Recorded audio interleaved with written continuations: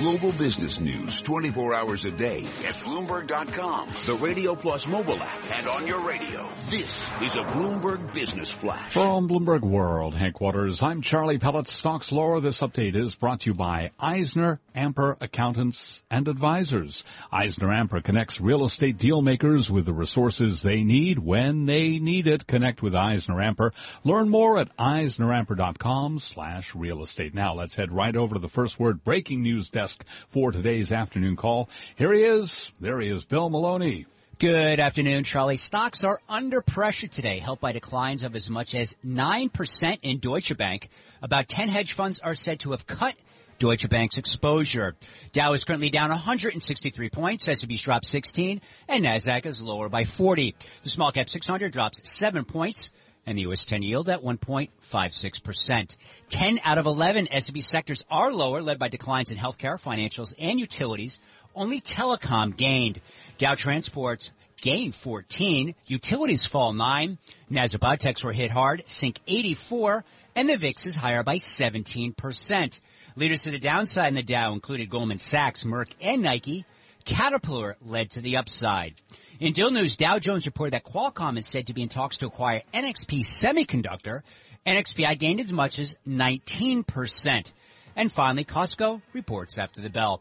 Live from the First Breaking News Desk, I'm Bill Maloney. Charlie? All right, thank you very much, Bill Maloney. We'll be on Costco as we get those numbers and to hear live breaking news over your Bloomberg-type squawk, SQUAWK on your terminal. Stocks lower. I'm Charlie Pellet. That's a Bloomberg Business Flash.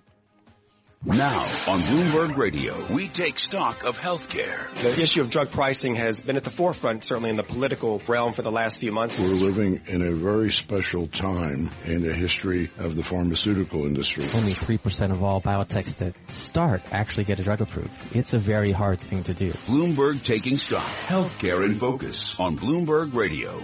The prices of drugs. The EpiPen allergy shot, for example, we know, of course, it's enmeshed in controversy because it sells for almost as much as the latest iPhone in the United States, actually cost less than its leather case in Britain. That's just one egregious example of the kind of situations that Michael Ray faces and tries to solve with his company, RX Savings Solutions, where he's founder and CEO, based in Overland Park, Kansas.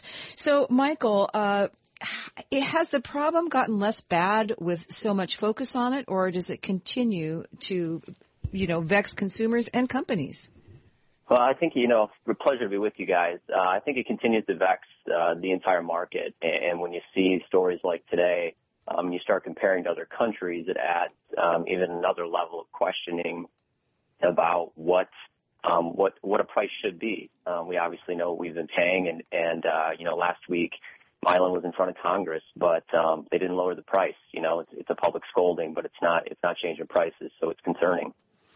Hey, Michael, one of the things I want to point out is that federal health regulators have said that Mylan is shortchanging the government on rebates for sales of EpiPen, despite the drug maker having already been admonished that the way it classified the device for rebates is incorrect. Can you explain what's going on? Well, I think that, the way rebates work is very complex. You can call, rebates can be called different things. They can be called access fees, formulary tier fees. They can be called market share. But at the end of the day, it's money that's promised to go back to whoever the payer is, in this case, the federal government. If that is the case and that's found out to be true, I suspect more problems for Mylan. So tell us more about how your company is working to solve this problem. Yeah, great question. So really what we're trying to do is we're trying to put information in the hands of consumers. Americans are, really good consumers in nearly everything they buy except prescription drugs. And the reason that they're not is not because they don't want to. It's because it's too hard. There's a lack of information available.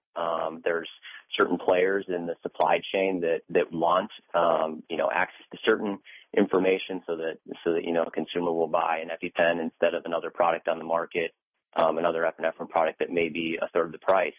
And so, what we really try to do is put that information back in the hands of consumers, let them know about all of their options, And in turn, they act more like consumers. They save money, the health plan saves money, and their employer saves money. So what do people who use an EpiPen, what do they take away from this? Yeah, it's a great question. And I think that, this is something that's been missing from the conversation is the fact that there is an epinephrine product available. It's an auto-injector product. It's a fraction of the price of EpiPen, and most people just don't even know that they have that choice. Mylan was very effective. Does it at work the same? And what about the cost? Because I know that I was looking at the cost of the EpiPen. It now sells for more than $600 per 2-pack, or more than $300 a piece. Obviously, when they bought this product back in 2007, this product was selling for $57 each. Yeah, so I think that there's really two important points there. The first is, they rose prices because they thought they could. And in a free market, we reward stockholders for that. On the flip side, a lot of information's been withheld from health plans, employers, and their consumers. And so really we want to put that information back in the hands of the consumer. They can pay half the price that they would otherwise for an EpiPen. And something that we've been doing for a couple of years as we've seen this happen is we've been moving and getting that information out to our users where they're paying $10 copays for a generic epinephrine product instead of $600 price tag at the pharmacy counter for the branded. So there's a really big difference, and that information needs to get to people. Sounds like it. Do you see more of the kind of thing you do being done in the industry by other companies as well?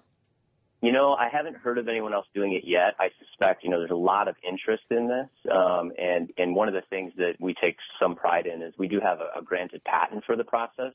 So we think that it's a bit unique, and we really want to advocate for the people who haven't had the representation for a long time. That's consumers, that's their employers, and the health plans that largely have been taken out of the equation in a lot of cases. Thank you very much for joining us. Michael Ray is the founder and the chief executive of RX Savings Solutions based in Overland Park, Kansas. He, of course, is our healthcare segment. And just to give you an update on the EpiPen program, Senate staffers and 2 U.S. senators have called for an increased investigation of the classification of EpiPens. You're listening to Taking Stock. This is Bloomberg. Bloomberg Taking Stock is brought to you by Bank of America Merrill Lynch's Global Cash Management Solutions, helping you manage, protect, and invest your global cash wherever the road to growth leads. That's the power of global connections. Bank of America, North America member FDIC.